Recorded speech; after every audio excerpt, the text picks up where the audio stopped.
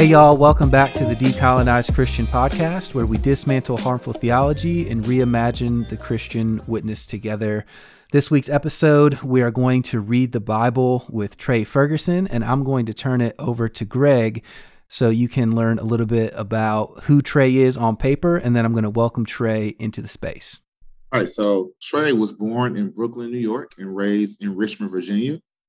And he currently lives in Homestead, Florida, in Miami-Dade County. And there is where he serves as an elder and the director of discipleship at the Refuge Church. His passions include building community, digital engagement, Black church history, and the University of Miami Hurricanes. He is a graduate of the Samuel Dewitt Proctor School of Theology at Virginia Union University. And Trey says that his best feature is actually his wife, Jessica. When he's not theologizing, he enjoys roasting people on Twitter and maybe landing himself in hot water with his church's elders. Trey, welcome to the pod, my brother. Thank you. It's an honor to be here. Thank y'all for having me. I don't take that for granted at all. Thank you. All right, Trey, here we go. We are going to read the Bible with you today. So first off, how and when was the Bible first introduced to you? In how church. And when? In church, yeah. That's the simple answer, the short answer. Because I share the testimony of a lot of Black people of my generation, and that we grew up in and around the church. My mother loves telling the story of how she brought me to church. I was born on a Wednesday, and she brought me to church that Sunday. I was 4 years old the first time I entered the doors of the Emmanuel Baptist Church in Brooklyn, New York. And that was where I grew up, like one of them kids in church 2-3 times a week and all that stuff. And as is the case in much of the Black church tradition, the Bible is pretty central to everything that we do. Like before I knew what the word evangelical meant or what any of those distinctives were, like I knew that the Bible was supposed to be central to this faith walk, or I was taught that the Bible was central to this faith walk of mine. And I was in all the little Bible quiz competitions. I got the trophies all up on my mom's table to this day somewhere. I mean, because I was a beast with it too. Like, when I was looking forward to my little memory verse, usually in the New International Version, because the King James won't slap and write in my 6, 7, 8-year-old tongue at the time. And that's when I first came in contact with the Bible. I don't know if that's the most relevant or the most formative in the sense of where I find myself today, but that is when and where I was first introduced to the Bible and these scriptures. Yeah. Now, when you reflect back on when you entered the doors of that church and you were introduced to this book that God has some role in, right? How has your understanding of Scripture kind of changed now that you've gone through seminary, as you think back of, man, when I was 4 days old, I was sitting in this church. What's that process been like for you? Yeah, that's a great question. And I think the biggest agent, the biggest catalyst, the driver of that process has been my eyes opening to the humanity of the scriptures. If that's making any sense, learning to see the human fingerprints that went into the scriptures, learning to see what things were being responded to in the scriptures, what was the catalyst in there, and seeing central themes pop out, right? Like coming out of the Black church tradition, of course, the Exodus story is central in there because in a lot of cases, Black people, the descendants of enslaved Africans, would see themselves in the story of a people that God freed from the chains of slavery in Africa at that, right? Like we would see ourselves in that story. So understanding the Exodus was one thing, but then as I got older and started to learn more about the reality of exile and occupation and the roles that those played in shaping the Hebrew scriptures that we now have, and then seeing that the entirety of the New Testament, the Greek scriptures, were written under a time of Roman occupation, like 100% of those. And seeing that all of these scriptures are written in response to or upon reflection of the perception of God's intervening hand on behalf of an oppressed people or Mm, on behalf of a people under duress.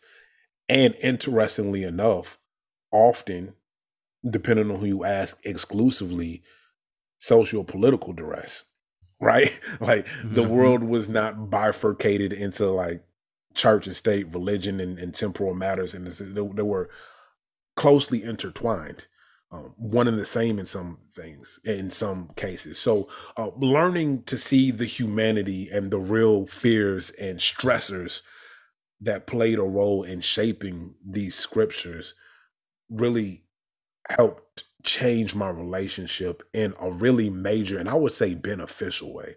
mhm. I'm much more in love with the stories and the narratives, even the genealogies. I appreciate in a new way when I see what they were in response to and finding a common thread with our history and where we find ourselves now. That is a new thing that I didn't necessarily appreciate when the Bible was kind of flattened into a couple of stories about a garden and then an ark and then a cross, Mm, you know? yeah, yeah, yeah. Trey, I love where you frame it as the humanity of the Bible. Thinking about just the grittiness of the scriptures, of this piece of literature that is people's lived experiences with God. Right. I Yes. think you're spot on. I think a lot of we just like hear the stories like, oh, that's a cool story, but in reality, a real life emotion, right? Narrative, a real look into culture and human relationships, right? I immediately Yeah. think about Jesus doing ministry and like people were pissed off at some of the things that he was doing. And we spoke right before we hit record. And we're just talking about how sometimes you just need to say a thing and let that thing be said and not feel and shame or doubt or even concerned about the pushback that you may receive because there will always be somebody that is willfully able to critique your voice, right? And so I love how you hit upon the scriptures being having that human element, right? Like I said, it's people's Yes. lived experiences with God, and that's so fruitful. And I think that's why we can see ourselves in this piece of literature, in the scriptures, is because they're like, oh, I kind of have that tendency like so and so. That's really interesting how they went about being in relationship. Right. And so, because of that framework, do you have a favorite passage or Bible story that you've learned from or kind of constructed like, wow, God, you opened up my eyes in a whole new way through this narrative or story? For some reason, the first chapter of John, right? Mm, Like the prologue to John's gospel always resonates with me in a different way. And as I've gotten older and studied, well, I say it like I'm old for real. I'm not that old. Not as I've gotten older, as I've sat in more classrooms or whatever have you, and gained a fuller picture of all of the influences that go into shaping scripture, cultural influences, philosophical influence of like Greek philosophy and stuff pouring in on top of Second Temple Judaism and all of those different factors that go in there. When I read the words that we often translate, that in the beginning was the Word, and the Word was with God, and the Word was God, and we go through that whole situation right there, understanding the concept of the Word, this Greek concept as divine reasoning, that which exists apart from us and drives through us, says that in the beginning that already existed, and it was with God, and it was God. And it's almost this mystical explanation that precedes the Gospel of John's introduction to the person of Jesus, mhm. right? Because then it goes on after explaining like this concept of the Logos, the Word, that was with God and it was God. It goes on to say, and I think verse 14 of the first chapter, I think it's when it says that the Word became flesh and dwelt among us, right? Like that word that we translate as became flesh is the picture of pitching a tent, tabernacling. It's a recollection of the Hebrew stories of the tabernacle being pitched in the wilderness and following the people. It says the word, like that divine reason, became flesh and pitched its tent. It dwelt among us. It became a part of our community, right? And when I think about like all of those things, Greek philosophy, the history of the Hebrew people and this story in the wilderness, this person of Jesus, all converging into this one passage to paint this picture, to put together this poem of what the author of this gospel is trying to communicate about Jesus of Nazareth. It always resonates with me because then I recognize that the Bible is not only scripture or a record or a recording of events with whoever's bias is put in, but it's also art.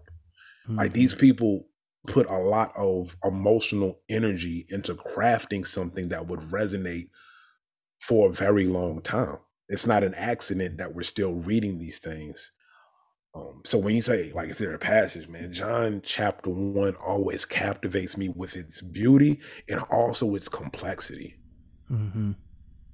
Just now when you mentioned that you refer to scripture as art, that makes me think about how the Bible itself is like it's an anthology of books. It's a collection of books. Yeah, it's a library, exactly. Yeah. And I've even heard people refer to it as such, as a library. And I think about it, sometimes I think about it as outside of its sacredness and sacred power that it holds, just simply appreciating it as a work of literature and how we can pull from it even just as that. And when you think about how it's separated into genre and how that affects how we read certain books as well, to me, it makes it more robust and it makes it come more alive for me personally. When I sit with how I can pull something from this text, whether it's to be taken literally or not, there's still something here that I can pull and apply to my life now. Yeah, I think you're absolutely right about that. I'm not sure if y'all probably heard the backronym, right? Bible, BIBLE, basic instructions before leaving Earth. Very familiar. Yep. And yeah, that comes up. And I'm at the place where I understand it's cute for our kids and stuff, but it aggravates me now where I'm at. Because when we are mining the Bible for instructions and rules to list out, I think we miss so much of what is going on. It would be not the equivalent, but like if you were to go through Harry Potter and pick out all the spells just so you could practice with a magic wand, you would miss all the other dope stuff going on in those books, you know? Like if you don't appreciate things for the totality of what they are. If you can't read one of Paul's letters and see the fascinating way that he repurposes scriptures from the Hebrew Bible, right? Because he's taken a lot of license in how he interprets scriptures. That happens, and all of the New Testament authors are doing that. Even in the Gospels, when they'll point to a scripture from one of the minor prophets and say that, oh, Jesus was the fulfillment of this, or even in Isaiah, like, that's not what they were talking about at all. But they were fully cognizant of that. I think a lot of times we come with our own expectations of, no, this is what they had to have meant, and that's not really how any of this stuff works. So when we act as if God literally used a divine hand and pinned out all of these things, and we remove the human agency and how things were composed, and we remove the artistic prowess, right? And the prophetic inkling of the authors and the communities that compose these scriptures. I think we rob ourselves of an opportunity to see what communities were forced to respond to when they gathered these things. All right. Trey, I want to backtrack for a quick second because I heard you mention Second Temple Judaism briefly earlier, and then you just said that a passage that resonates with you is the first chapter of John. And so I want to ask you, how do you think we should, or how do you personally read the Gospels, especially, given that that's our only depiction of Jesus' ministry in the Bible? How do you read that? Do you read that in the context of Second Temple Judaism? And if so, what does that mean for your application of those specific books, those Gospels? Because there's a lot of debate with scholars around the Gospels, and what Jesus might not have actually said, or whatever the case may be. But how do you read those books? I think reading the Gospels within the context of what we know about Second Temple Judaism is a worthy endeavor that, if I'm being honest, a lot of people with Bibles don't have the resources to undertake right away, at least. And with the internet, like, it's a lot easier to do that stuff. So I don't want to give people that easy out. But when you recognize that Jesus was a very, very intentionally and dedicated Jewish man operating within a Jewish context, and that all of his disciples were discipled into a way of Judaism, that ought to perk up your ears, your antennas a little bit, to the fact that if you are not a Jewish person, what you are witnessing is an in-house discussion, right? Like, it is a conversation amongst a people with very clear boundaries at the time. And some of that stuff we not going to be all the way privy to unless we humble ourselves and are willing to set aside some of our cultural mores and presuppositions to understand what were the boundaries that define the context that this stuff was written. The failure to do that is one of the reasons that Christianity is so susceptible to anti-Semitism, right? And I say that this is in part easier for me to understand as a Black man, because there are lots of things that I would say in the presence of Black people that, should somebody who was not Black hear and repeat, you gonna sound out of pocket. And I'm not just talking about dropping the N-word. If I'm talking in amongst my community and I'm like, hey, we got to do something about, like, some of the violence we see, right? And then somebody who's not part of my community is like, yeah, that community is going wild with violence. Like, yo, you need to mind your business and clean your streets up, because right now you picking on us and you ain't got your stuff together yet, right? So when we understand within the context of Second Temple Judaism and understand that a lot of this was people trying to figure out the best use, the best application of not only the scriptures, but their tradition and all of these other things, and what that looked like and how that was best embodied.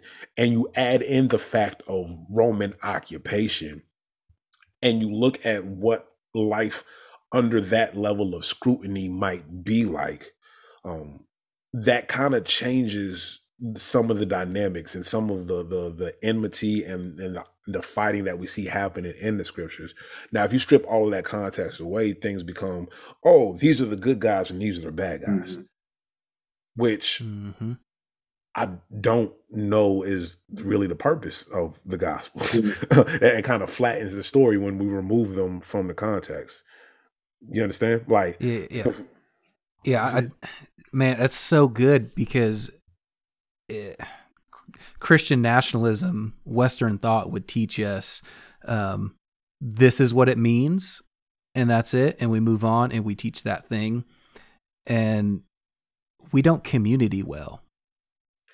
Right. We don't, and we don't know how to, like, I love using this because Greg loves pulling this out of his pocket every now and then, saying Jesus wasn't a Christian. And let me tell you, he has folks twisted upside down. They lose their minds on Twitter. They're like, what do you mean Jesus is not Christian? Jesus is the head of Christianity. But Jesus is not Christian. And us as Western influenced Christians, if you want to use that term, we don't community well. So it is hard as hell to start to decolonize that in us, to say, I don't need to focus on who's the good guy, who's the bad guy, who's more righteous, who's unrighteous, who's more faithful, who's unfaithful in this story, and just let let the story and let the community sit and just listen.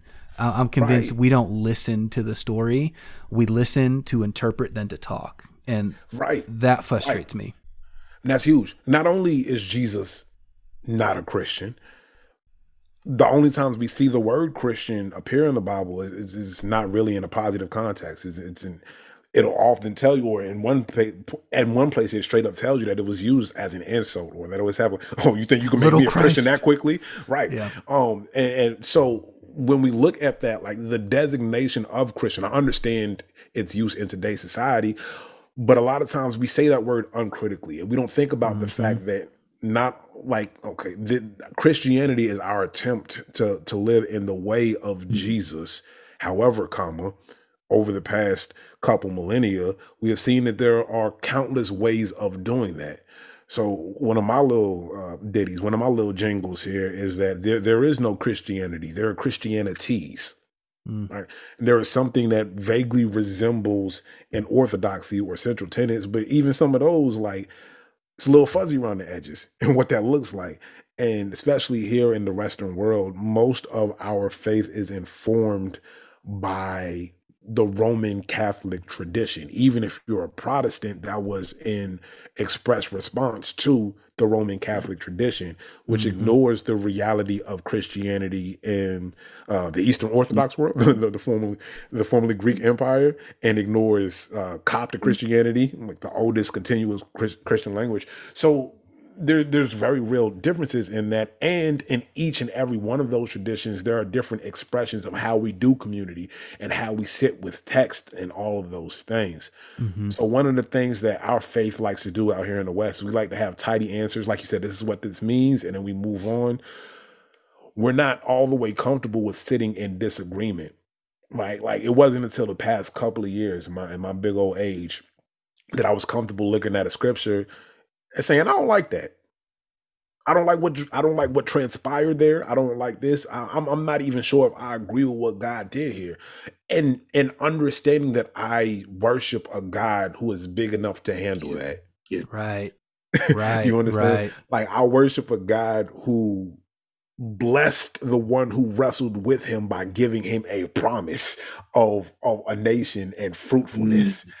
So I'm not afraid of going to the wrestling mat with God anymore, because the Bible I read says that there is the opportunity, the potential for blessing in that effort.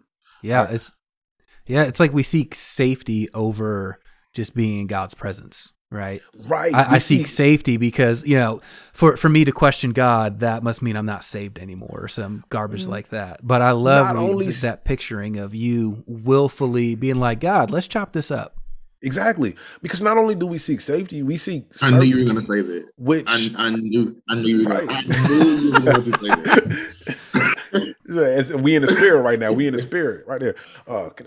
But certainty, which is an understandable and desirable goal, right? Like, I'm an analytical guy. I like to be a couple moves ahead of people. I read people, and I don't like being surprised. We like certainty, but in so many ways, certainty is actually the enemy of faith. Right? Like, when we already know all of the answers and all of the outcomes, what are we really relying on God for? And there are times when our quest for certainty and answers instead of community and wrestling has robbed us of the opportunity to become disciples. A disciple is one who follows, and the only time you need to follow somebody is if you don't know where you're going. I think that's really good, Trey, because I was talking to another guest recently, Casey Overton. We had her on recently. Oh, snap. That's the homie. Yeah. Oh. Casey was here just yesterday, actually. And just yesterday. I can't believe I got to follow that up. Drop this one first. Yeah, she brought the fire for real. But yeah, that's why you got to drop this one first. I don't know how. I'm sorry, Casey, but hey, leave that in there. Let her know. Let her know that I got to beat you to the presses because you're not gonna have me out here looking raggedy, Casey. What was I saying? I forgot what I was going to say. My bad. My bad. You had another guest on here. You had another guest, Casey Overton, and y'all was talking about something real dope. I already know it was about to come out, but What was that? You said Greg. You said Trey. That's really good because we had another guest on, Casey, and I forgot what I was going to say. But okay. Anyway, I think where I was going. What were we talking about before that? About pursuing certainty and how that robs us of the opportunity to become better disciples. Trey said in a hashtag, certainty is the enemy of faith. Yes. Trey Ferguson. I think so one thing I was going to ask you, I agree. I totally agree that faith, certainty and faith kind of don't co-align. And just a quick nod to Dr. Angela Parker, who in her book, she says this very thing, and it's in all caps, but she says faith is not certainty. And I think we have to be willing to just sit with that. And I remember what I was going to say. Thank you, Lord. So, look at that. So Jewish people, I think we can learn. I think Christians can learn from Jewish people. Yes. Because as I understand it, and I think even Jesus modeled this in his time, when, as the Gospels depicted, where he was in community with his people of the same, who shared his faith, and they were working towards how can we mobilize, how can we move this to become better, how can we become more progressive. And it's something that Christians we struggle with, some of us. It's a really big thing for it to look like a monolith. And there's this thing around gatekeeping orthodoxy and things being above critique. But as I say all the time on Twitter, nothing and no one is above critique. So we have to get to a place where we're comfortable sitting in the tension. And I think that's just what we enjoy doing that here as a decolonized Christian. We enjoy sitting in the tension, because that is room for God to move. That is room for us to exist with each other and to work with each other and to live and coexist in community. Which is why sometimes I don't mind. I mean, I have friends who are much more conservative than me, but I still enjoy being around them, and I appreciate them, because it's room for dialogue. And I think when we look at the Bible more as a conversation starter, it opens the door to much more fruitful relationships and community with people. Yeah, I think you're absolutely right about that. And I think it's one of the reasons that I don't know or care how much biblical studies I come in contact with, whatever. I can't get to the point in my ministry where the Bible no longer has a place, because you refer to it as a conversation starter. The Bible is one of those things around which these communities have been constructed, right? And community has always been essential to the Bible, because this one of them lines is going to cost me a couple speaking engagements or whatever. But scripture is only scripture because of community, right? Like, if God sits there and pins something, it's not acknowledged as being from the hand of God until enough people say it is, right? It is an inherently communal thing. Now, what we do with that once it enters community will define the shape and context of that community. So whether or not we sit there and uphold this as the literal spoken word of God, or whether we communicate this as the record of God's activity, or whether we communicate this as somebody's fantasy, that will define what that community looks like. But this remains a part of our community. Even if you have the worst relationship in the world with the Bible and you can't stand it and it's nothing but traumatic for you, some of us got cousins in our family that we don't talk about Bruno, like it's just one of them situations, but that's still family. It is what it is. So how we handle that is going to vary from community to community. What that relationship is like is going to vary from community to community. But so long as I identify as one who endeavors to follow the way of Jesus, the book by which I came to know of this Jesus will remain a part of that community. It will always have a seat or a place on the table. If what I'm saying is making sense right now. Yeah, I like that. I love when you were talking about what passage of scripture inspires you, and you point to John 1. For me, it's John 21:25, where Jesus did many more things than this, and if we recorded everything, there's not enough books in the world. That makes me really curious as to what more Jesus desired to do on this earth before his community said, enough is enough, you finna die. I'm naturally curious about that. So with that framework I got another question in mind. I want to ask Trey. Yep. Trey, so how do you read John 14:6? Word. Oh, okay. So you're gonna drop the address, and I'm supposed to know exactly what it says word for word. Jesus says, "I am the way, the truth, and the life. No one comes to the Father. No one comes to the Father except through me." Yeah, that is a real life question, and one thing in particular has 2008, when President Barack Obama was running for president of the United States of America, a clip of his pastor at the time, the Reverend I remember it well. Wright, yes. Yeah, so there was a whole dust up over a sermon that had some white people in a pinch. Yeah. And part of the aftermath of that, Dr. Jeremiah Wright had hosted a symposium where he explained the prophetic tradition of the historical Black church and how they've always handled scriptures and applied things. And then at the end, he opens it up for a question and answer. And somebody asked him that exact same question, like, okay, Jesus said, "I am the way, the truth, and the life. No one comes to the Father except through me.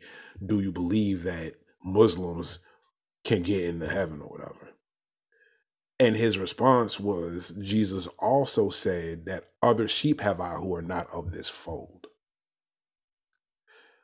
And that resonated with me because if you look at the context, Jesus appears to be talking about, as he does throughout the Gospels, the lost children of Israel.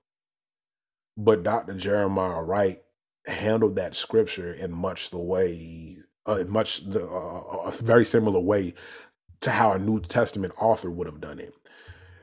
And when you think about the gospel, and one of the reasons why it, by very nature, cannot and will not be upheld as authoritative or even valid by many of our Jewish neighbors, it's an ever expanding thing. It's about tearing walls down, right? Like in Acts chapter 2, Pentecost is the overcoming of barriers, linguistic barriers, so we can all speak in the same language. There's this ever folding and expanding kingdom of God. It's like this mustard seed that starts real small but becomes the largest thing. So when Jesus says that I am the way, the truth, and the life, no one comes to the Father except through me, the Father being the God of Israel that I as a Gentile have only come to know about through the person and work of Jesus Christ,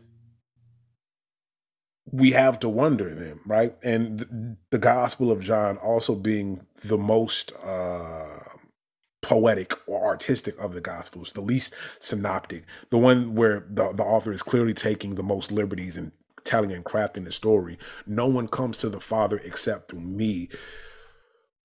There are some elements or some hints of universalism in this gospel story in general. And I have to wonder, was Jesus talking about being baptized into him and saying the sinner's prayer and coming to church and tithing when he says that scripture?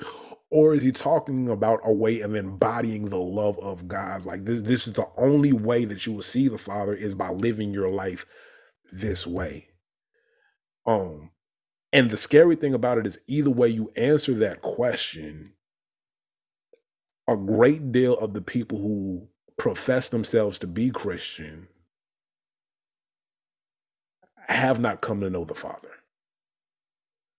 because our Christianities, many of them, ignore the very testimony of who Jesus was Mm-hmm. and who he stood for and how he lived this life, right?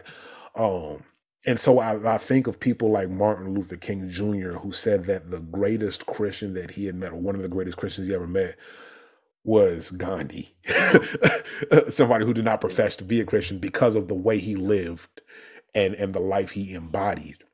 So that's something that I hold in tension, because I am a Christian, a professing Christian, who is often frustrated by a lot of professing Christians out here acting like they done lost their minds, you know? So I'm like, okay, no one comes to the Father except through me. Are we talking about Christianity? I don't think that's possible because, as we've already noted, Jesus was not a Christian. Or is it about the way that you live your life? Is it because Jesus said, if you've seen me, you've seen the Father, and that Jesus is our entry point to the God of Israel? Yeah. Right? I am the way, the truth, and the life. No one comes to the Father except through me. Like I I'm the way. appreciate that you hold that intention, because I've been in conversations with people who have done and said some harmful things to me as a Black person, as in relation to that particular verse, because of the exclusivist readings that come out of that verse so very often. And right now I'm thinking about something my dad told me recently, which was that, he said God is bigger than Christianity.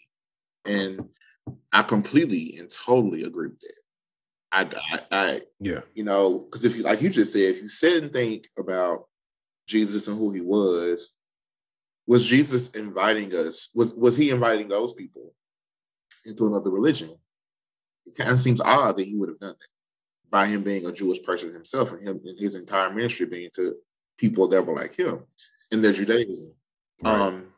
So I think we have to interrogate. I love interrogating stuff too.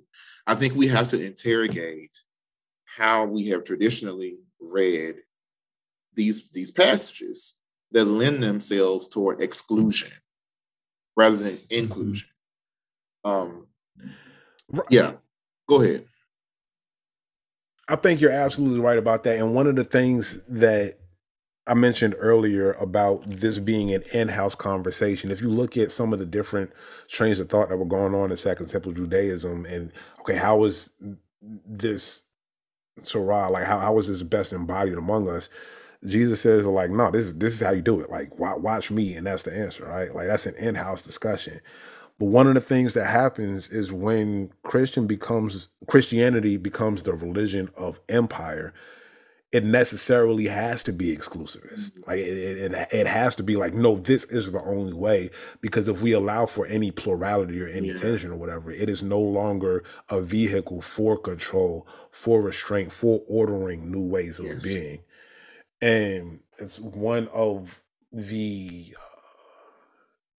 never-ending temptations of Christianity is to use it as a vehicle for colonization. So when you talk about the decolonized Christian podcast where we are right now, that has to be an ongoing process, because particularly when we talk about the Great Commission, some words that do not appear in the Bible, by the way, like that is commentary. We see it labeled as the Great Commission. That's not there. But go and make disciples of all nations, teaching them, baptizing them in the name of the Father, the Son, and the Holy Spirit. Like that is how do you make a disciple? Is it by dunking people in water, saying a prayer, and moving on, or is it about joining in community with them? Is it about finding a new way of being? Like those are real questions. But when Christianity becomes a tool of empire, and the means by which we make imperial myths, then all of a sudden, like, no, this is our higher charge, making disciples, and catechizing them in this exact way of being Christian and whatnot. Like that is a never-ending temptation, even for me, even for us, people who would like to see ourselves as decolonized. There's a never-ending temptation. It's like, no, this is the way that this is best done, and if you are not this way, then you are inauthentic in your Christianity, right? Mm-hmm. So, which is ironic in that one of the reasons that we are Christians and not members of the Jewish faith is that the Jewish people have much more clearly defined boundaries for who's in and who's out. Like they do. And Christianity by design did not have those boundaries. Like it doesn't. So when we put those boundaries in place, we see things splintering off. That's why we got more denominations than we got people. It's how it happens, because no, we cannot allow this level of tension or disagreement to coexist, because then we don't know how to make disciples. So we're going to make disciples this way and not that way. And it's always a temptation that's there for us and something to be wary of, you know? Yeah, and that's a great segue into a question that Greg and I have wrestled with and are continuing to wrestle with and dive deeper into, and that is the Bible the Word of God to you? And is the Bible the Word and of I'd God? like to also add, this is something that Casey said yesterday. If you choose to not think of it in a binary, that's fine as well. But as the question stands, do you believe that the Bible is the Word of God? And if so, in what way? And if not, then why do you feel that way? Yeah, the Bible is the Word of God. And I say that as one who acknowledges that there are no recordings of God's voice. We do not have any autographs of God's handwriting. There can be no analysis to see if the original manuscripts match the handwriting. We can't do any of that. But the Bible is the word about God. It is so earlier we talked about Bible, basic That's instructions the before book leaving for Earth. me. Right.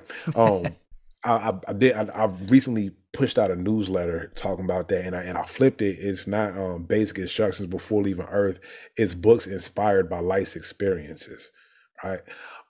And so in the sense that the Bible is this collection of people across millennia and how they have perceived God at work in their life, both good and bad. I'm sitting there working through the book of Ezekiel right now, and how it's all doom and gloom. Like, no, things are not looking good, and it is because we have been unfaithful, and God is responding in this way.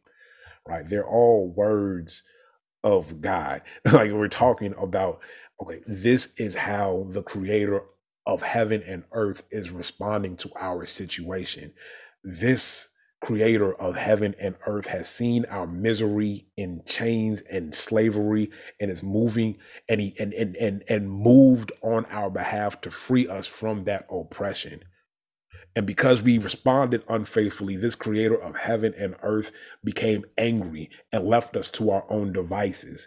But because this creator of heaven and earth was faithful, there was always a promise of a redeemer, one who would redeem us, whether that is a king who sits on the throne, whether as the New Testament authors would insist this person is Jesus of Nazareth, this traveling itinerant preacher slash carpenter. Like that is the embodiment of God.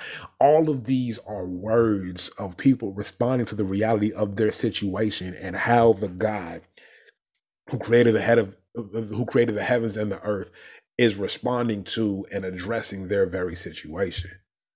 So when you ask me, is the Bible the Word of God? Yes, in the very same way that if and when my children tell my story, it'll be the word of daddy. It's going to be the word of Trey Ferguson, regardless of whether or not it's all of those are recordings of words I said, because their perception of how some of these events went, it's going to be a little bit different than mine.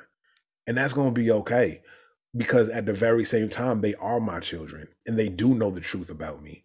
Even if I see that truth differently, it's still real, and you're gonna learn something about me because they sat with me. Yeah. So based upon what you just said about how you see the Bible as the Word of God, when you think about the more traditional way, the whole inerrancy and infallibility, do you feel like that how you see the Bible as the word of God, do you feel like that kind of brushes up against the traditional understanding of this is the Bible is the word of God, is the only words of God are the words in this book, this anthology of books?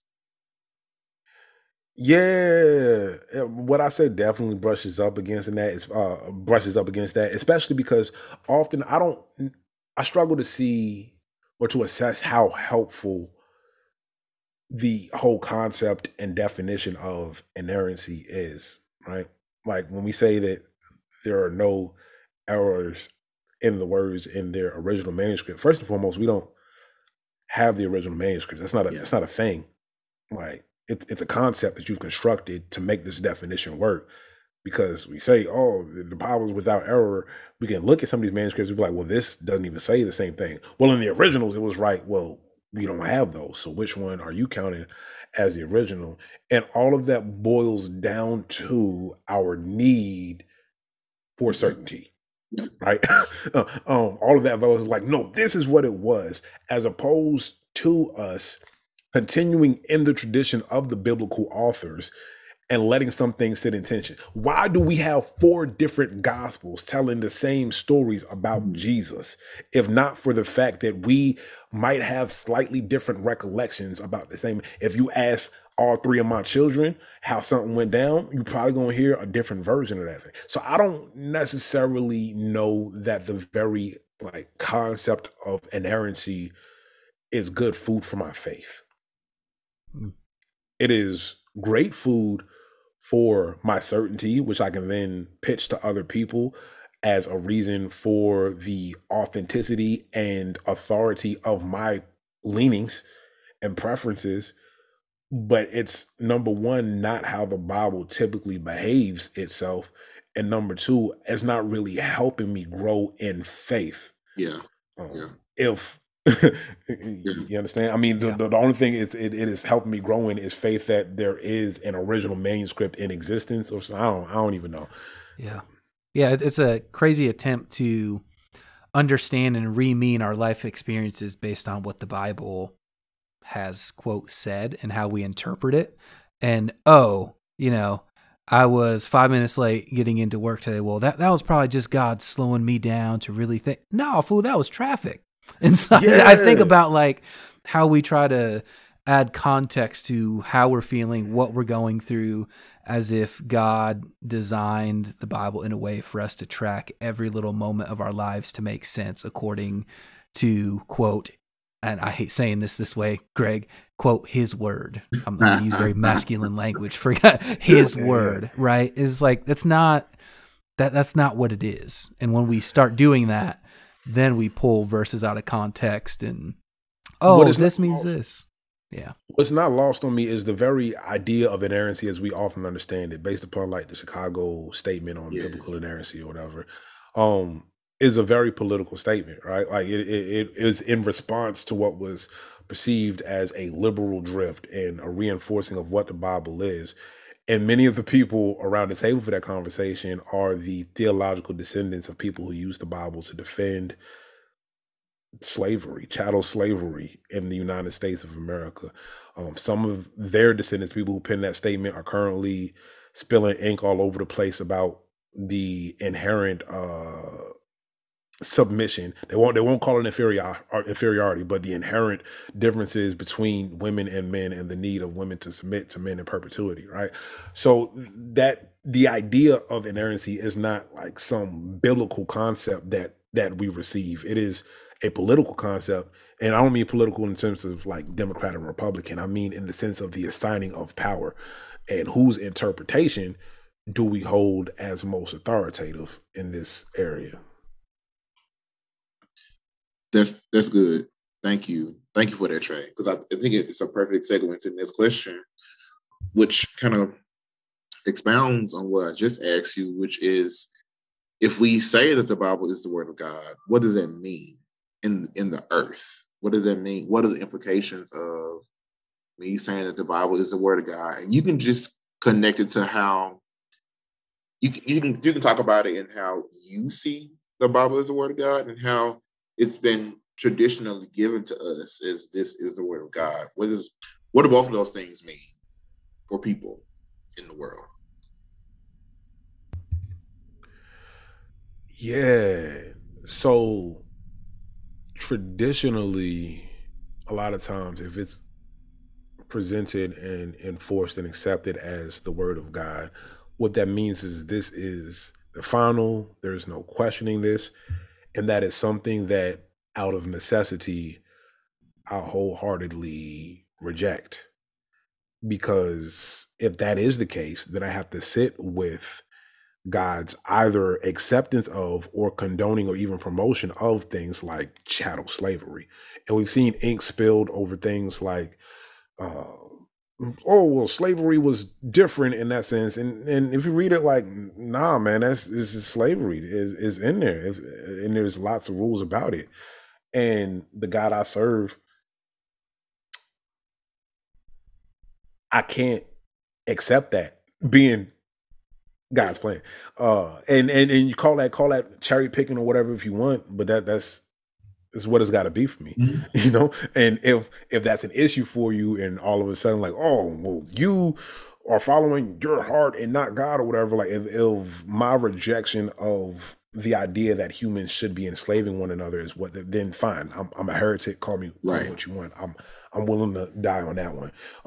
But if we accept the word of God as how communities have structured themselves around God's interaction, God's activity, God's interaction, God's activity on and in their midst, then it becomes, okay, how do we respond to this word? Because there is always a choice.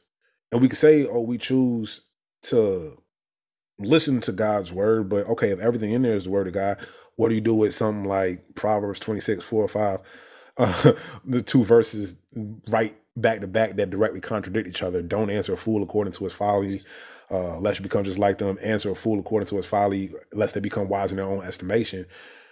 Really, that's an exercise in wisdom. How do I navigate this particular situation? And if I view God's word as an invitation to wisdom, we now have something to work with, as opposed to God's word being an invitation to mindless activity and rote motions and a restriction of my freedom. That's problematic. And that's what we see a lot of times through history. That's why we see a lot of the most grotesque things in the history of the world being committed by professed Christians. Because if God's word is this, then I can use it to sanction any number of horrible deeds. I can construct a biblical argument for just about anything. I'm nice like that. But if God's word calls me to love and wisdom, now the onus is on me to how I respond. And because my entryway and my introduction to the God of Israel is through the person of Jesus Christ, by the finished work of Jesus Christ on Calvary, my charge then becomes, how does love look in this situation? That's good. And love can't look like domination. Love cannot look like enslaving. Love cannot look like this. And so there are certain stories that I cannot accept as prescriptive, because my introduction to the God of Israel is not through what was normal in the ancient Near East, in the Iron Age. My introduction is this life that I live based on where God placed me and my relationship with Jesus of Nazareth.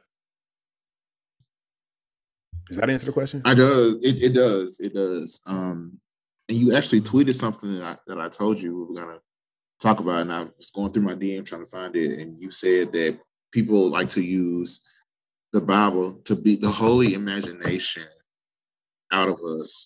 Ooh. And I was in a conversation with some friends of mine who are pastoral residents, and we got to talking about the Hebrew Bible and some of the stories in there. We were talking about, I think it's Elisha and the she-bear, and we were talking about just some of the genocide in the Hebrew Bible as well.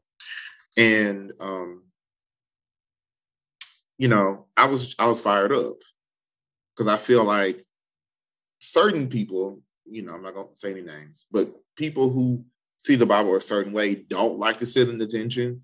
They like to have the tidy answers that don't really make sense. And my comment was, our imagination is not big enough. And I don't think that how we see God is big enough. Because I think that a devotional, I'm reading a devotional a day, and one of the lines said, "A God that we can comprehend is no God at all." And it resonated with me so deeply because I think that so often when we try to make God fit in a box, we end up creating more and more issues rather than if we would just let God be God, whatever that means for us to say, let God be God. But I think it goes back to imagination, because if our imagination is bigger, then God is limitless. I don't have to try to make God say something or do something that the human author said that God did, if I don't believe that to be the character in the heart of God. You see what I'm saying? So like,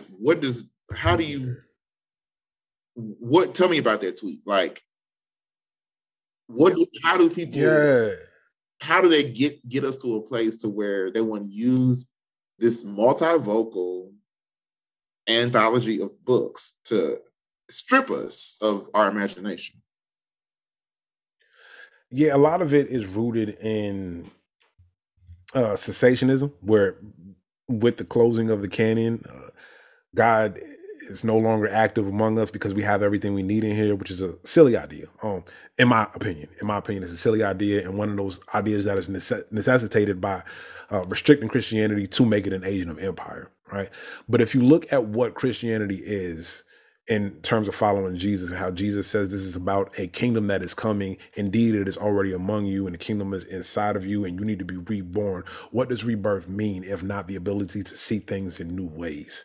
Right. That's what being born in the spirit means, that I'm no longer restricted to seeing things as I've seen them, but now I can see things for what they truly are. That's what revelation is. It's the unveiling, the apocalypse is when things around us are revealed in truth and we can see them brand new. And when we look at the Bible as, okay, this is settled, it is what it is. If it's not in this book, it ain't happening, X, Y, Z. We've then restricted the imagination that Jesus endows us with the advent of the Holy Spirit and the indwelling of the Holy Spirit, right?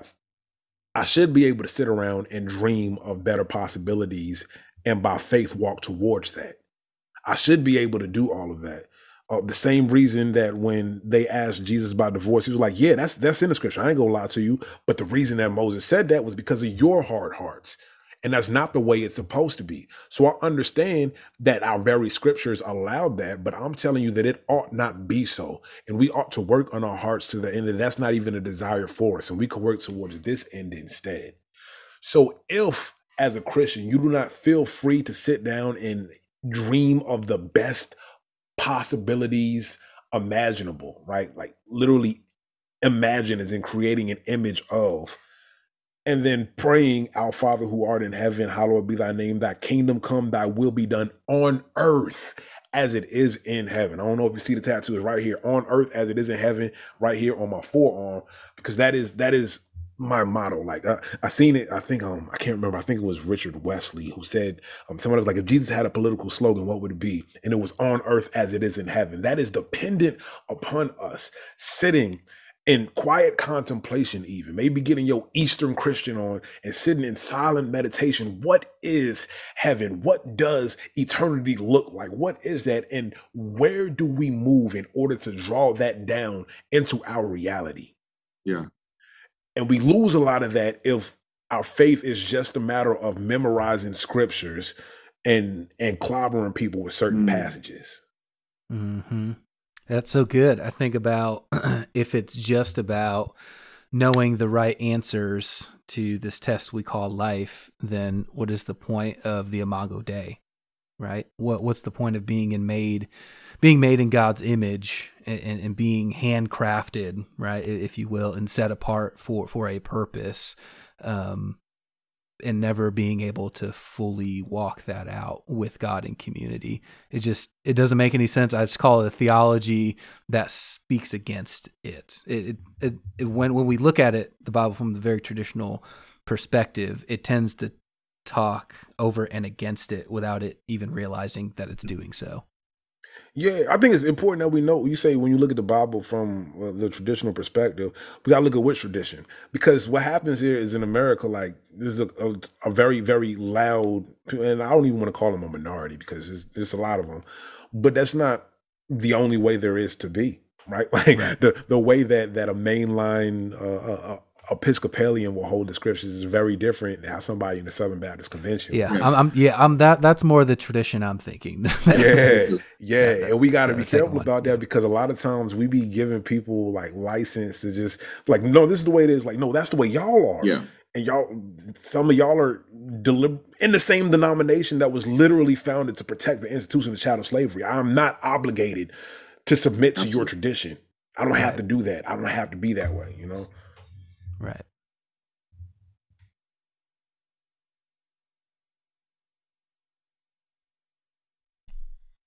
You wanted me to go, William? Sorry, my bad. So Trey, Yeah. how do you think we, as people of faith, can read the Bible in its world for our world?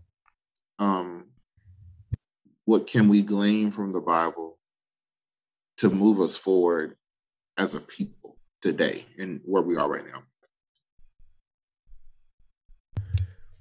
Yeah, that's dope. So earlier I mentioned reading the Bible as an invitation to wisdom. And at the same time, they say in the old church, holiness is still right. Right. What does that look like? I think sometimes we struggle with holiness being filed down to the concept of piety. Right? Yeah, we absolutely do that. Right. And sometimes we'll use the word righteous, right? Which, when you look at how the Bible uses the word righteous, is almost always synonymous with the idea of justice. So righteous isn't just a matter of me being pious and doing all of my rituals the right way. Righteousness is the means by which we set things right. It's a matter of doing the right thing. And so when we read the Bible, not only as an exercise in wisdom, how do we govern ourselves in XYZ situation or whatever, but when we look at it as an exercise in righteousness, meaning justice, setting things right between people, then we get to take on the challenge of constructing better ways of being, not only with people who identify as fellow Christians, but for our neighbors all around the world. Right. And then questions become not so much, what would God have us do in this situation? Even though ultimately that's the goal. It's not like, what did God say? The question then becomes, okay, how do I set things right between my neighbor and me so that we can stand before God without distraction? So that we can stand before God without enmity, so that we can stand before God without the guilt of whatever hierarchical structures inhibit our neighbors from living in the fullness of their humanity, which was created with the very image of God in it. Because so long as I am not standing in right relationship with my neighbor, I have denigrated the image that God cast them in.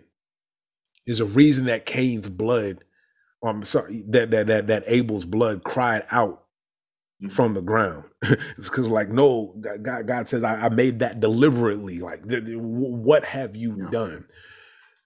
And the Bible invites us to answer that question. What have you done to your brother, to your sister, to your neighbor?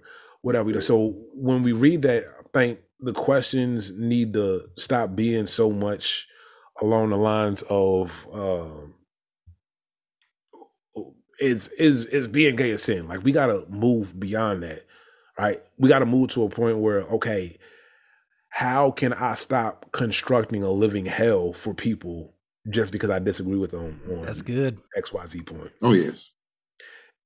And that's how we got to start engaging with this, because if you look at the Bible, there's all sorts of times where, by all accounts, somebody was dead wrong, and then somebody responds to them being dead wrong, and eventually God steps in and is like, no, like, you doing too much right now. Because very rarely, there's a couple of instances, like maybe in the story of Job or whatever, very rarely is God interacting one-on-one with the person. We get distracted a lot of times when we talk about being saved and have you accepted Jesus as your personal savior and everything like that, which is dope. We need to get there and spend our personal time with God. But God is in the people business.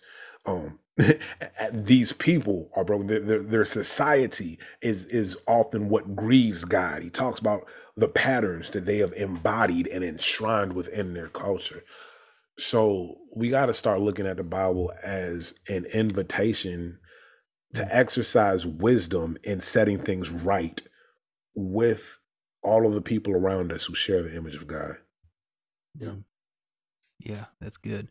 That's good. I love your perspective on not only who God is, but what God is inviting us into by way of this piece of art that we hold to be informative and sacred and transformative for the sake of ourselves and our neighbors. And so, Trey, I realize we talked a lot at you with these questions. So do you have any questions for us as we wrap up our time together? When we gonna do this again, man? No. All right, part 2 coming next week. We can. There you go. Nah, man, the people don't heard enough of me right here. And if you haven't heard enough of me, y'all can find me elsewhere. 3 Black Men, the New Living Translation. I'm everywhere. You ain't never there.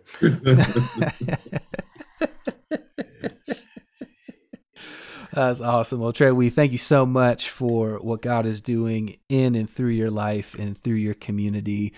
Clearly, God has called you forth in community to shed wisdom on the working and the deep humanity that we all have built in us because of who God is and who God has called us to be. So thank you so much for joining us here on the Decolonized Christian Podcast. And remember that decolonization doesn't happen in a day.